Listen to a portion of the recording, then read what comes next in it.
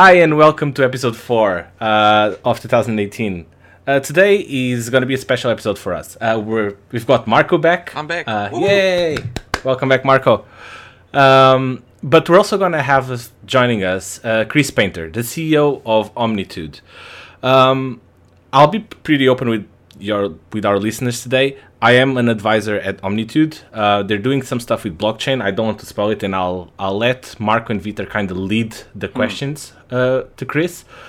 Please try not to ruin Chris. I would really appreciate it, guys. He's our first guest on this podcast, so please try not to ruin him. Us, okay? Right? We did talk to him about that. You can try and ask him to pay you in tokens for Omnitude, but I'm not sure how it works. I'm gonna bring him over. We're good, guys. Let's see if he picks up. So while we wait for Chris, how are you guys doing? Yo, we're doing good. I think Chris just joined. Chris, you there? All right.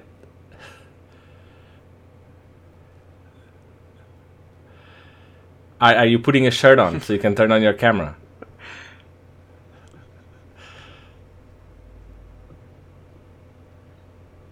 It just works, right? Earpods. Good. So Chris, this works pretty simple, right? We will ask you some questions and you'll answer them. I've told our listeners that I will refrain from asking questions today, as I do have a connection with Omnitude as an advisor. But let me introduce you to Vitor and Marco, who will be asking the questions today. Vitor and Marco, do you guys just want to do a quick introduction of yourself to Chris? I'll let Vitor go first. Marco, you can start. Vitor? Okay, it's on my side. So I'm the CTO of Binary Edge, the cybersecurity data company in Switzerland. Techie for, forever, and also learning about business doing the MBA in real life without doing an MBA. So that's basically a good description, I think. Vitor? Yeah, I'm Vitor Domingos. I'm the only guy that actually has a job in this kind of podcast. Thank you very much. I work for I'm a senior manager at Unisys, so one of the old kind of school companies here in the UK, and I'm kind of helping Tiago doing this kind of podcasts. Well, you're the old school. Right. Exactly. Okay, so I've met Chris a few years ago, just to give our listeners a little bit of an intro. He was a sysadmin for one of the games I used to play. And, we used to talk in game and all of that. And at some point when I turned 18, I decided I would move to the UK. But I didn't know anyone in the UK. So the only people I knew in the UK was online from this game called Ultima Online. It was Chris and another guy called James. And essentially I moved to the UK and I, kind of arranged the weekend of partying with James and Chris. And that's how I met them in real life. And this was, 10 years ago? Yeah. So we've known each other for a while now. Yeah, long time. Another life. So, Chris, I've asked Marco and Vitor to put together a couple of questions to ask you. And the first one is, can you tell us a little bit about Omnitude? To really simplify it, Omnitude's a blockchain integration layer. It's designed to make it easy to push, pull, translate and merge data between enterprise systems such as ERP and WMS, e-commerce platforms, and more importantly, other blockchain technologies. We aim to make it easy to rapidly deploy these technologies, but more importantly, to use these data flows in new ways as Omnitude's apps from both ourselves and by opening the platform to the community to build their own. Omnitude has then got some kind of premium apps that we want to build ourselves, as well as kind of opening up to everyone. We want to build this ecosystem that anyone can go in there and start building apps using this technology. But there's some that we want to do that kind of hopefully go some way to fix challenges like supply chain issues. One interesting thing we want to do is single sign-on across anything connected to the Omnitude cloud, which I think is a really powerful thing, amongst some other stuff that we go into on the website. Chris, but why using blockchain for that, right? Because pretty much what you described, there are already solutions for that. Pretty much everything, right? So there are solutions that do that. They cost significant amounts of money. They take a very long time to deploy, and it's in quite a cornered market. The ability to do that in blockchain is, we're not looking at the things that we're doing now. It's not just data flows. It's an entire ecosystem for apps. That the blockchain part of that, I see blockchain being a major driver of technology and a major kind of requirement in a lot of development going forward. So I think it's important for us to have transparency and immutability throughout the ecosystem. And e-commerce has been something you've done for quite a few years, right? So can you tell our listeners a little bit about your background in e-commerce? Yeah, so I'm a self-taught developer. Well, I used to be a self-taught developer, designer, everything. I grew my current agency, Pixel by Pixel, from just me to, at the highest point, 23 staff over the past 12 years. We've got a lot of our stuff is unfortunately behind NDAs, but we've got quite a few different brand name clients. We're also the e-commerce kind of agency of record for two of the biggest companies in the world. Unfortunately, we're not allowed to say who.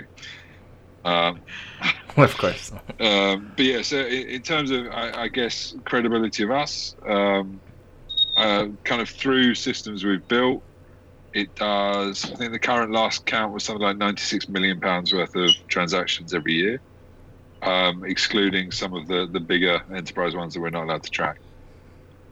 Just in terms of ones we're directly responsible for. Okay. So, Chris, just one question. So, one of the big things on Omnitude, like you mentioned, is you have the blockchain. And now, because of your e-commerce experience, you just mentioned about the volume of transactions you have to deal with. So, one of the biggest talk points nowadays regarding blockchain is really the speed of the transactions. So if we look at, for example, Bitcoin, there are around 200,000 transactions in the backlog, and it's only doing around 5, 6, 7 transactions per second.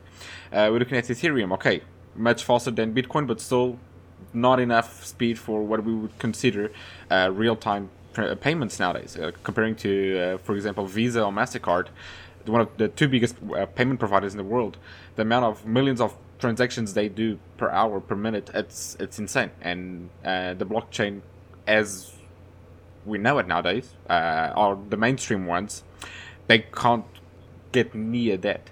So how do you propose, like, what does Omnitude do to deal with this problem? Why? Because one of the things I noticed about Omnitude is you also want to be part of the transactions, be part of the payments. So how will this affect you, or how will you deal with this real-time payment issue? Sorry, excuse me. Omnitude, we've kind of, after a lot of thoughts around this, seeing CryptoKitties come and go, we've oh, that's so sad. Early on in our design, we decided to use Hyperledger Fabric, which gives us a lot more control. It prevents miners and nodes putting any kind of restrictions on us. We can grow our own network as and when we choose. We still want public participation in that, the ability for companies and individuals to run nodes. But Hyperledger Fabric, which we intend to use anyways, the aim is to achieve 100,000 transactions per second, which, you know, for that's us, a good number. That should definitely do us for the next year or two. And, you know, obviously from that, we can keep scaling. Okay. Yeah, because I do ask this because Square or Stripe, I keep mixing them. They're one of the biggest payment providers now, growing well in a startup brand, and they used to take Bitcoins as a payment form, and now they cancelled it because those payments were taking just too long. So if you want to do e-commerce, and if you have payment providers saying, one of the major, no, it's not a cryptocurrency. Bitcoin is something weird at the moment. But yeah, if they can't take it because it takes too long, so there's just kind of that problem. That goes for everything at the moment. I think as a society, we've become impatient over everything. and a few seconds even for a transaction is not long enough. We can barely wait a day for a parcel these days. So for me, to drive the adoption of a system, everything needs to be instant. I had the pain of waiting 2 days for a ETH transaction to go through. It's just not acceptable for that. And I think that people creating crypto projects at the moment need to bear that in mind. Yeah. That for the long-term adoption, speed's going to be everything. Yeah, and You just mentioned people creating crypto projects. One of the questions I'd like to ask you is not specifically about Omnitude, but rather about the project itself. What issues have you seen about the token selling process, getting the team together? What kind of support did you get? From whom did you get? How has that process been? Because you've been at that process for a few months now, right? Writing the white paper, all of it. Yeah, we've been in it. I think it's been about 8 months in total since initial idea to, as I'm sure you're aware, you have an idea, you kind of sit on it for 6 weeks, and it chews around, and then find it's actually this might have something. And then to that point, it's only recently we've really started hiring. A lot of the work in the white paper was from me. Someone's phone. A lot of the work in the white paper was from me. We've then, one of the first hires we had was a blockchain architect. Then onto that, we've gone on to kind of marketing. We've been quite lucky to kind of bump into and find quite talented people that have come aboard. They've read the white paper, believed in the project, and offered their services. And as we've gone further and further, we're starting to attract people that I think there's a general drive now that people kind of find a project they love and then go to work for it. They want to work for it. Sorry. Okay. Looking at Omnitude, one of the things that you want to achieve is bring this kind of blockchain to the supply chain, e-commerce supply chain, and probably connect that to possibly RRPs. How do you see that playing in the future, right? Because when you look at big commerce companies, they pretty much use SAP or any kind of those old legacy RP systems. How do you plan? Do you have any kind of vision to integrate things into that, or you just you want to build a platform and then wait for them to come? Well, one of the things that I think we're going to see, especially over the next year or two, is more and more desire as consumers to see every bit of data about the transaction that we're doing, which you already kind of greater visibility and ownership of that data. So when you order a product, you can see the entire history of it, when it came, what its route to market was from you. You can then guarantee kind of the heritage of that product, where it's come from, whether it's been, for example, returned and reissued into stock, whether a supplier has actually genuinely got that into stock, generally got it in stock. We've all had that experience where we've ordered something on next day delivery and 5-10 days later it actually turns up. So part of that is, kind of credibility of maybe smaller suppliers, I could see, in terms of you can build a lot of trust if you can prove that you've got the product and prove the heritage and it's there in stock, and your price is then in escrow as well. Then there's a lot more rise for smaller retailers. One of the reasons that a lot of people say, for example, use Amazon is trust. If you can build that kind of transparency of supply chain, proof of the product, and escrow around delivery and so on as one package, then I think people will make that move to smaller retailers. The other part around it, obviously, you said people use SAP. That's only available for the very, very large retailers. We hope to bring that kind of power to smaller retailers and enable them to start competing on a certain level, and maybe kind of, again, almost the wrong words, decentralized, but kind of make that market a bit more fragmented and not in the power of retail is moving more and more towards maybe 2 or 3 different companies, and that's it. And don't you think that the market is, because I did a bit of research, and I'm just looking at the blockchain project ecosystem for supply chain logistics and provenance, and there's a bunch of companies right now that provide this kind of service. How do you compare yourself against the other ones that are either already operating in this sector or they're just starting as yourself? Is there any kind of thing that actually differentiate you from the others? So, the goal of our project isn't to do supply chain. We're building Omnitude as this app ecosystem that lets us do these data flows, and then we're building some kind of almost example apps where we think we can add value, and they also then become quite good demonstrations of what the system can achieve. So, although yes, we are using a lot of our experience in supply chain. We work for quite a few supply chain companies, and we think we've got a lot to add there in value. These are going to be the starting point, and we're there to kind of push. Sorry, I've lost the words. People are messaging me. We're there to kind of push all of the devs and the agencies we want to work with to build their own apps, and we want to integrate with those other supply chain apps so that people can start doing more interesting things as layers on top of that technology. We're not going and locking out and going, that's our supply chain, that's the only supply chain part we're going in. We're doing that as a documented app within it to show what we think is possible in supply chain, but also lead as an example to others. And for people to take that technology further and perhaps adapt it or adjust it or even use it as the basis of their project.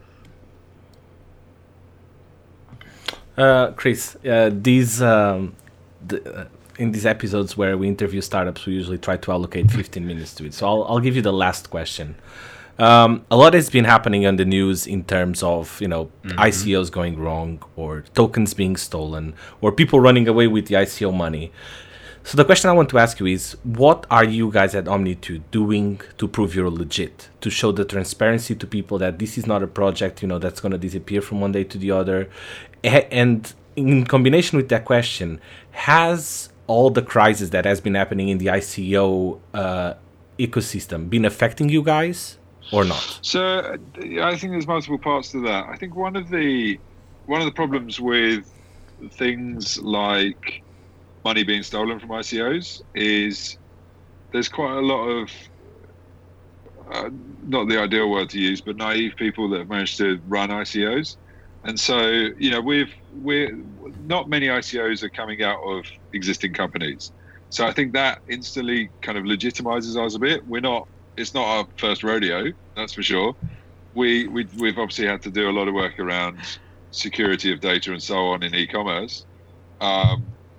We're not going to go clicking links that we get for the Nigerian lottery. So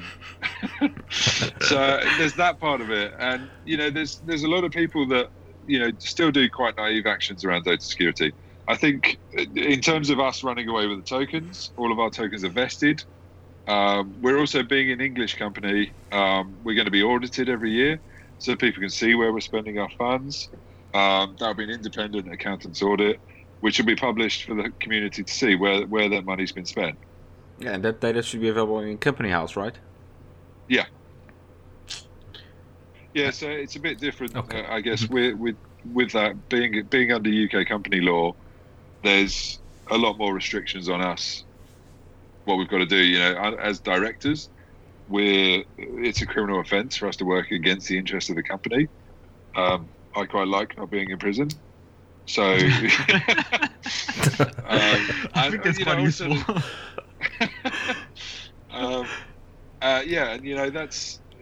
That's for me. It's a project I really want to succeed. I've worked very hard over the last 8 months on this. It solves a major problem that we've dealt with for the past 5-6 years doing this, and I'm really excited to see it succeed. Okay. And I think all of us agree that we would very much like to watch it succeed, and we look forward to celebrating the Omnitude token sale, hopefully in a couple of days. Yeah, we're doing Can you give us a the date? pre-sale is going on Tuesday. We've got the whitelist still open for a bit, but we're quite oversubscribed on that, and then the main token sale is in February. Okay. Just before you go, I'll just like to ask one last question. I have two. What I is have the two craziest? questions as well. Oh man. You do? Okay, you go first then, because mine is a really basic question, and it will go at the end. But go on, Vito. Mine, Do yours. it hasn't anything to do with Omnitude. I think that we should stop there with your last pitch. My two questions is, you said that you have a UK company. It's going to be regulated. I'm looking at also the UK market. Do you see any kind of regulation regarding blockchain for the UK soon? And secondly, what do you think about Kodak doing their kind of blockchain mining and stuff for photographers? I've been away at an event in London for the past couple of days, so I've seen a lot of people have sent me things about Kodak, so I haven't had a chance to catch up on that yet. I only actually arrived back about an hour ago. Sorry, can you repeat the other part? I think regulation is important. I think, especially considering the B word that no one likes to say, I think England will probably take quite a soft stance on crypto in terms of, I think the United Kingdom, I should say, want to kind of, they have always actually kind of promoted entrepreneurship, want to promote business. With our departure from our European cousins coming up, I think it's quite important that the UK will be promoting business wherever possible. So I don't see them doing a big crackdown. I think regulation kind of, as long kind of the company law in the UK, I think is quite strict anyway. So I don't see there much demand for regulation. The same as for me as well. I'm not a legal advisor by any means, but I think the kind of investment regulation is quite loose anyway in the UK, from what I understand. So, but I think it covers already kind of a lot of the stuff that I'd see around that. Okay. Great. So my last question, and we'll let you go get your rest during this weekend. Thank you very much, Cyrus, for taking the time to talk to us. My question is, what's the craziest thing that has happened to you in this process of the ICO thing? What's been the craziest offer you've gotten, or the weirdest thing that has happened? No need to name names, but just tell us something that you found out of the ordinary that happened to you. We had someone offer quite well. I've got two actually. We had one person wanted to buy $5 million worth of tokens and proved that they could, which it's a quarter, 20% of our tokens they wanted to buy. Seriously, they're currently considering just joining the ICO on a lesser amount, because I said that's not really fair. We want a nice even spread. And then the second one is someone wanted me to go get 500,000 euros in cash to buy tokens. And the what? My thoughts behind that was that I'd end up in a suitcase. with the money or without? That's an important question you should have asked. Okay. I would say that there are many questions around. I'm going to go ahead and guess you reply. Based on the legal stuff, let's just keep I'm just going to assume, Chris, that you replied, you need to go through our KYC AML process before I can accept that, right? Unfortunately, they declined when I mentioned that we'd need to do KYC.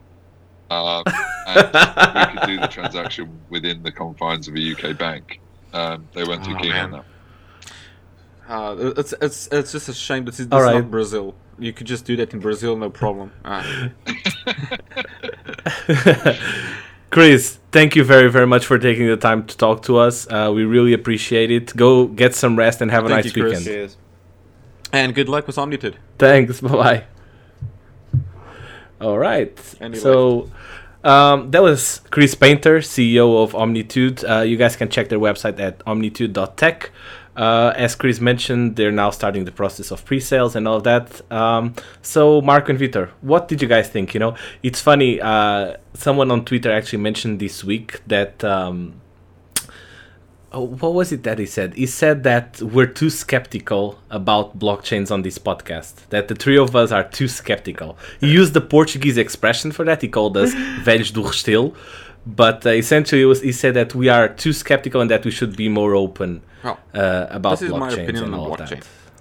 So far, I'm still waiting for a good example on its use cases. Most of the examples I've seen, they don't deal with the real world problems. Being that payments, so far they've been slow as hell. They don't resolve anything in payments. Payments have been something that the industry, like Vitor has the experience on a more corporate side, has had that experience for years. Decentralization, I think that's a bit of a utopic world. If there's no one backing it up, I don't really believe that we're going to see a big deployment of blockchain that's decentralized, that's used in a mass consumption wise. And no, blockchain, Bitcoin is not a mass consumption. It's a niche of the market, less than the 1% of the population that uses it. So it's not really a mass product. Okay, some people know about it. Elections, the same. Blockchain doesn't fix problems in elections. So I'm still waiting to see a concrete example to it where we can fix it. A lot of people talk about it, but don't really think about that. I see blockchain when we need trust as an important thing. We need trust on the data. So a lot of stuff that people suggest, just use a ledger. That's what you want. It's a ledger. It's a technology known from the 80s. It works, and that's what you need. But of course, nowadays, if you want trust, because you don't trust the environment where you are, okay, maybe the cryptography features of the blockchain can help you on that. I'm not really skeptic. I'm more skeptic about all the projects that we've been seeing so far. I'm waiting for a project that comes out where it shows that, okay, this is the real potential for the blockchain that we can see. I'm not going to jump the wagon like, oh my god, this is the blockchain like we see most Silicon Valley do. This is the best technology, and like last year the technology was bots, chatbots, then it was AI, now it's the blockchain, and then we're going back to AI again. So the technology goes, it keeps growing. Currently the blockchain, as we've seen it, still going to change a lot. I think it will have an impact in the future in some industries, not every single industry in the world. Like the technologies we have for 100 years, it doesn't affect in every single industry in the world. So I think we have to be pragmatic about the technology. It's not the best thing in the world. We are skeptic about it because of the current projects. They don't work. So I'm sorry about it, but yes. Once you show me something that's good. Vitor, you've got your skeptical face on. No, it's not. I don't think it's that. So I think that we should split two things here. The first one is blockchain. The second one is Bitcoin. So the money part of the equation. The other one is how we authenticate things, right? How you make sure that things are real and they are signed and they belong to someone, stuff like that. Looking at the part of the money, all of those Bitcoin currencies and forks that people are doing out there and whatnot. I do believe that we need some kind of currency to compete with the dollar. I'm not sure if these cryptocurrencies are going to be that kind of currency that will compete and we will be using globally as just one coin for us to start trading and doing stuff. I see Bitcoin has a huge advance against the other ones. But to be honest, I don't see the league, some country or some kind of bank supporting that from a legal point of view. On the other hand, I see banks probably using blockchain internally for their own projects, for their own stuff. I see that as part of the architecture that they're going to do in the future to make sure that transactions are real, are signed. But transporting that to the real world, I think it's really complicated because when you talk about blockchain, the most common use case that people use is, well, let's do smart contracts because that's really cool, and people will understand that. But when we transpond that into the real world, actually, it's not going to work, because for us to have a contract, it's not something that you and I sign. It needs to be legally bound to something, right? It needs to the lawyers. comply with That's a the difficult specific- part. Exactly. It needs to comply with a specific law. It has some kind of format. It has some kind of text. That test is already approved. It's already proven on court. So it's really complicated to do smart contracts in this kind of way. So bottom line, and on top of that, let's add all of the news that people are losing wallets, Ponzi schemes, ICOs. So there's a lot of vaporware. There's a lot of bad press around it. So I'll probably just wait a couple of years to see a real use case. I can see banks using blockchain in the future for their own purpose. That's cool. I don't see probably you and I doing this every single day. Yeah. So it's gonna be case by case. Yeah, I think banks will start using blockchain more and more, and insurance companies, I see them using this more and more, but also because of the trust issue. Some industries will gain from this, but I don't think it's going to be some. So the next 5 years, I don't see this being something common for the normal user. But it might be a backbone in some industries, but that's still going to take some time. I will see about that. What about you, Tiago? Yeah, so for me, I agree with the person that commented that, maybe for myself, that I've been a bit skeptical about the blockchain ecosystem and all of that. It's also why, when Chris invited me to be an advisor, I decided to accept. I needed to understand what the product was, but I knew the team, and I know the team behind it is strong. And I thought, if I'm going to learn about, because up until this point, I've criticized the blockchain ecosystem as an outsider.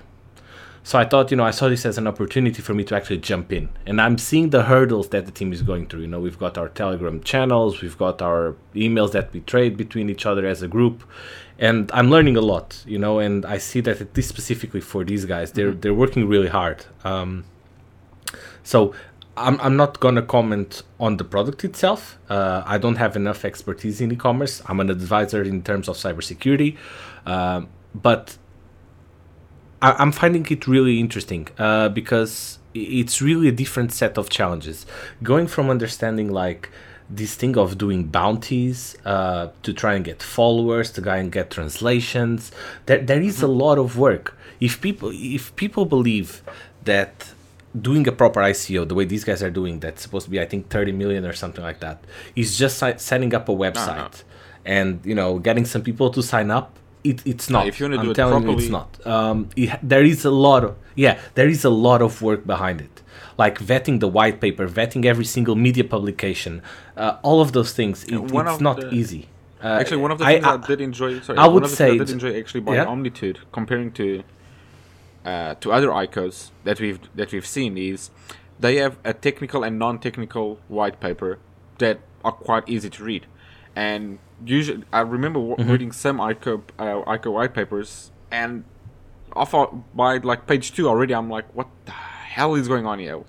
Isn't there the simplified version that puts out all the number blah blah of the technical stuff, or just bullshit from business side? So, and that was something I did enjoy about the guys from Omni. I think they're doing a good job on that side. So I'm intrigued to see what they can do. Yep. You actually have a website that ranks ICOs, and they did extremely well. There's a website that aggregates, I can't remember what the name is now, I'll make sure it goes in the description, that aggregates all the ICOs and ranks them. And the guys from Omnitude did really, really well, because you need to go through certain factors to get a higher rank, like have a certain amount of advisors, have a really good technical paper, and these guys evaluate the paper and everything, and it did extremely well.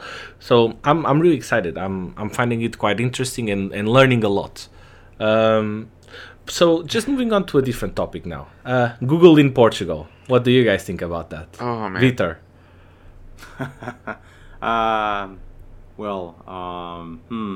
And Amazon in Porto. And Amazon. Amazon, they're thinking about it. They are still thinking about it. Not approved yet. Let's not be those old guys from the Muppets show. But you are. To keep complaining about pretty much everything. But to be honest with you, I think I'm going to go with Mike Butcher that says that it's going to be pretty much a call center. It's still 500 jobs, perfect. If Amazon goes to Porto, even better. I think that the location in near Lisbon, it's a terrible location. Well, it's between Lisbon and Sintra, so it's really bad. But that's not me to judge. Either way, they're going to increase an office. They're going to hire people. If it's going to be qualified or high qualified, we'll definitely know in a couple of months or years to know. Right now it's completely complicated for us, or at least for me to have an opinion about that. Great for Portugal, but I don't see that as a great technology hub for Europe or Africa. But that's me. If the call center rumors are true, then yeah, okay, it's a good starting point. It's an entry point for Google in Portugal. It's a starting point for the Portuguese-speaking countries for Google, because they get in Portugal. We have a good relationship with those countries, well, for reasons. So it's a good entry point for Google to understand better those countries, those economies, and what people need AdSense-wise. But from there, it's actually it's quite good. Sort of good with the place where they're going to be, because they have a good university 5 minutes away, Instituto Superior Técnico, and where they have some of the best engineering degrees in the country. So they can get engineering students if they want to, but that depends if they decide to go that road. And I'm from my circles, some people are telling me it's just going to be a call center. Some people are telling me no, there will be engineering there, there will be high value jobs there, so high skilled jobs. So I'm still waiting to see what in reality it's going to be. But the bottom line is that I think it's going to be good. It's good for the country. It's on the news. People are talking about it. So yeah, I mean, I think it makes sense. For a while, I've been saying that I believe Portugal to be one of the best countries right now in terms of getting accessible priced engineering staff. If you compare it to India or usually Ukraine and all of that, you always hear, your typical problems of communication, integration, all of that. And I don't think those problems will happen, with engineering from Portugal, or will happen, but at a more reduced level. At same time, if it's a call center, it's a win-win situation, because Google has shit support lines, so at least now they're gonna have proper call support. So either way, it's a win for the people that actually rely on Android and the Google ecosystem. Yeah. Oh well. Let's see. Let's wait and see. With you, it's really good to have these companies betting in Portugal. That's for sure. Mm-hmm. The other thing is telling that these companies are going to create and are going to employ high skill jobs and high skill employees there. That's going to be hard to know and hard to tell. So we need to give some time. The other thing that we need to think about is, we all left Portugal for a reason, right? And it's probably between us. It's not going to be Google opening an office in Portugal that will make us return to Portugal to start working there again. But that's me. I'm not sure about that.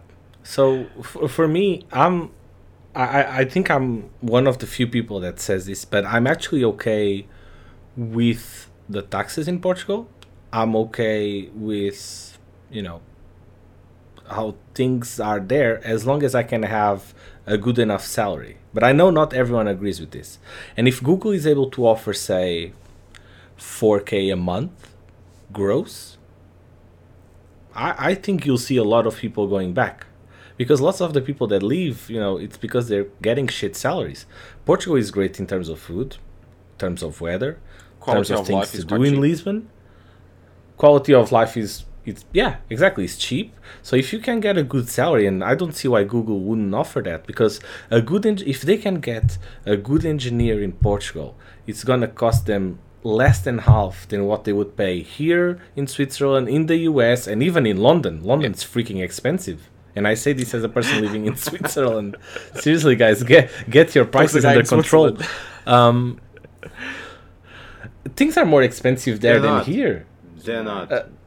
In terms of rent, we've had this conversation before. I'm not going down this road again with you guys. But salaries in Portugal are increasing quite, very fastly in the last 2-3 years. A lot of UK companies are investing in Portugal for engineering jobs, and we see like the market is being completely taken over by those companies. I know Sky's there. I think Aeronex is there, and they have a lot of big startups growing now, like Talkdesk and Unibabble. So they are hiring a ton of people. So the market is starting to feel it. Yeah, Feedzai, and the salaries all are of them increasing because of that. Yep. So now put more players like Amazon as Google that they have the pockets to pay, and they don't mind paying to get the people they want. Salaries will start increasing. And I think that is the one problem. When people ask me, are you happy about going to Portugal? I am very happy. I just think it's actually going to screw up our startup ecosystem, because it's the problem Switzerland has. Startups here can't hire people because they're competing with salary levels of Googles, of Facebooks, of the big companies here as well. So I'm looking forward to see what's going to happen. Remember what I told you like 2 months ago when the iPhone X came out? I was talking to some guys in Portugal, and their opinion was, well, you work for a startup, so that shouldn't be a problem for you to do. Why don't you just buy an iPhone X? And I was looking at him like, you realize this is £1,000, right? And they were like, yeah, so you work in a startup, you should have money to buy one. It's like, what do you guys think a startup is? The concept of startup and the entire startup ecosystem is completely screwed. But that's a discussion for another day, guys. Again, to our listeners, thank you very much for listening. Please subscribe, share, let us know what you thought of the episode. I would like to do a plug. All of us and one friend of ours called Basilio, we have an Alexa skill called Tech Shot Coffee. Vitor, help me out. You should know that because you're doing this week of Tech Coffee. Remember? Essentially, you get every morning a new set of news read to you by one of us. It's maximum of 2 minutes, and you get your tech update every morning on your Alexa. Please install it, try it out, give us some feedback. It's really appreciated that you guys give us some feedback. I'm not sure. Fine, Alexa, if you're not sure. Jesus. And that's it. Guys, thank you very much, and I'm very happy to have you as my co-host. It's been great hosting the podcast this year with you guys, and see you all next week. Bye. Have a good one.